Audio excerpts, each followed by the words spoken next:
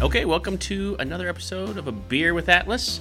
I'm Rich. Hey, I'm Brian. And this week, I'm super excited for this one. I don't know about Brian, but this week we are trying Alaskan Brewing Company's Cranberry Tart. I'm always excited to drink beer, Rich. Okay. There's no disputing that. So, it sounds kind of girly. Yeah. But I'm okay with that. You got to get your vitamin C somewhere. Okay. I came to terms with this a very long time ago. Well, not that long. Recently. A few beers ago. Okay. I'm okay with fruit in my beer. Yeah. I'm totally fine with that. And that's good because I think we're going to get some of that today. I think we're going to get some spruce tips. I don't know what that is, but I do. Yeah? Yep. Uh-oh. we're just going to get right into it. Should we right. get right into it? Let's go. Spruce tips. That's actually like the end of the spruce tree, right? So it's like what some people would use as like an aromatic, an herb, a flavor agent in the boil process. Is it potpourri? It shouldn't be. I've seen it in a couple different beers. Okay. See that? What is that? A big moose on the? It's a big moose. It's a big. There's a cranberry bush on the packaging. So yep. The spruce tree is in the evergreen family, and sometimes it's used for flavor and aromatics. So the moose is eating the cranberries. In this version. I thought cranberries were like in the water, like in the. They grow in a pond, right? Right. We've all seen the Ocean Spray commercial. Right. And I'll tell you, unless it came in a can and it came out of the shape of the can, I don't know that I've ever had actual cranberry, other than in a beer. You know what I mean? I tried to do them one year for Thanksgiving, like boil your own and then mash them or whatever. It's difficult. Don't do it. No. Just get this beer instead. Or get it in your beer. All right, let's give it a shot. Whoa.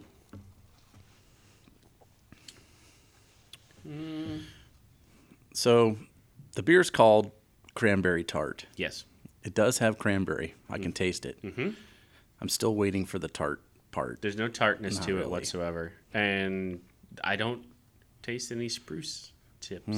We'll have to go for maybe a second. We'll keep going. Gulp. No. Yeah. I don't know. Yeah. We'll let it warm up and see what happens. Yep. Let's see what happens. So, all right. It's definitely drinkable. It has a good flavor as far as cranberry stuff goes, but it's not bitter at all. No. Don't be worried about that. No bitterness. It's not like mouth puckering in any sort of way. Mm-mm. It just tastes like ale fruit beer. Yeah, ale brewed with cranberries and spruce tips. Spruce tips. So it's tough to say, man, but it is. It's kind of easy to drink. Say it 3 times, real fast. So we were kind of talking before we went live here. Okay. About you were excited for this, and I was maybe not. Okay. We kind of touched on that. The reason I wasn't so excited is because this isn't really a style of beer. It's not like we can trace it all the way back anywhere. This is just kind of like a flavor enhancer. So there's not a whole lot of sciencey stuff to boil into for this one. So I thought about kind of expectations of this one and what it would be, and maybe for someone who pulled it off the shelf like you. I'm assuming you thought it would be a little bit more sour. Yes. So yes. And I looked online. I looked just to look up the definition, and sour and tart are pretty much interchangeable anywhere in the world except for when people talk about beer. So you'll see lots of discussion, and you'll hear people say they want to know what's the difference between sour versus tart. Why doesn't this say cranberry sour? Right, that's just the thing. So people will say, and this is kind of where I fall in the middle of this somewhere too, but tart is usually more of an upfront flavor. It's not the whole length of the drink. So it's like the first swallow, kind of like a Berliner Weiss. Okay. You'll get a little bit of that smell, and then you'll have an initial like sour sort of punch, and that's tart to me. Whereas sour usually is the full drink of the beer, like a lambic, let's say. Yes. So that's the difference in the definition where I come from. This doesn't even touch the spectrum of that for me. There's no tartness at all, but it does taste like cranberry, so they got that part going. It makes me sad because you're right. I mean, and you know me. I love a good sour. The more sour, the better. And I like Alaskan Brewing Company. When I was in Alaska last year, like it was one of the first beers I had up there, and their story is great. tell me the story. I don't know. I haven't been to Alaska. So, and I didn't visit Juneau. I was in Anchorage and kind of around there, but it's everywhere. And the reason why I think I fell in love with it because the water's so good. Okay. And there's a whole, and I'll get into that a little bit, but Alaskan Brewing Company was founded was opened in 1986. They were the first the first post-prohibition brewery in Alaska, I believe or at least in June, or no, it was in Alaska. It was the 67th independent brewery in the country. Okay. So, I mean, they were super early adopter in 86, right? I Yeah. mean, it's super early. Their roots are totally Alaskan. The people that started it, the couple that started it, they transplanted up there. They moved up there, but then fell in love with it. Their Alaskan Amber is based off of when they started doing some research about beers in Alaska. It's all there was based off a defunct brewery called the Douglas City Brewing Company, which only lasted for like 8 years, 1899 to 1907. So it's a Gold Rush era beer. I don't know if that means anything in to Alaska. you. In Alaska. Okay. So whatever Gold Rush era beer means, that was their Alaskan Amber. Only just for the years of the Gold Rush, I would say. I don't Sure. think it's any sort of characteristics, but an amber. Okay. Yeah, there's a good 6-minute video on their website. I would suggest if you go to AlaskanBrewingCompany.com or whatever it is, there's kind of walks through their history. But I think what's most interesting is my experience in Alaska was they're like super proud of everything Alaskan, right? Like that's a big deal for them, and so Alaskan Brewing Company is no different. Like they're super proud of their water that they use for their beer. They're super proud of using all of those, like all of their ingredients most of their ingredients come sourced from Alaska. So the spruce tips in this came from the Tongass National Forest, which is from the Sitka spruce tree in Gustavus, Alaska. Gustavus. Okay. Couldn't tell you where that is. Gustavus. No idea. Sounds up north. Sounds maybe. Yeah. Yeah. They in their brewery itself, because it's so hard to get to Juneau, there's no road going to Juneau.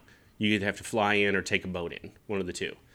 And so, they had to create processes to make it easier for them so they could produce beer at an affordable cost. Right. So they have a CO2 recovery system. It's the first CO2 recovery system in a United States brewery in the country. So all the CO2 that comes off the beer, they recover And somehow. bring it back and put it. Okay. Yeah, which is crazy. They have a spent grain steam boiler because spent grain they normally would feed to cattle Around here, yeah. right. That's big. There's not a whole lot of cattle there. So what are you going to do with all the spent grain? So they use it in.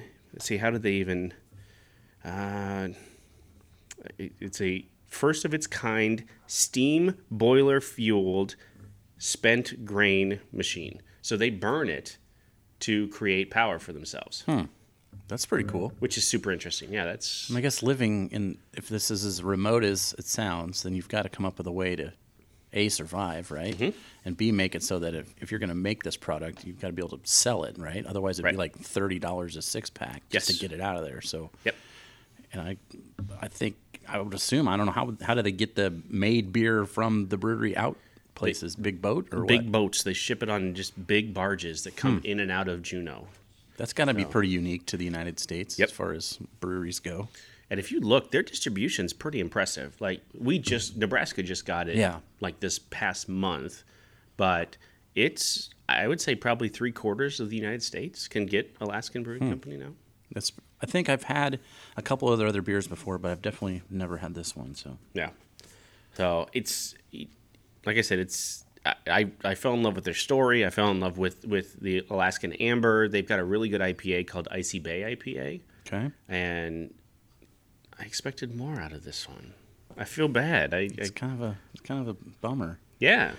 I did take just another drink there, and it almost, if you go slow, it almost has like a sweet tart candy flavor aftertaste for me, or like tart and tinies, like that sort of flavor. But it's my eyes aren't watering or anything. I'm not going to beg anybody to take it from me. It's so sour. I think you're trying too hard. I think Maybe. I think we're just. I don't know.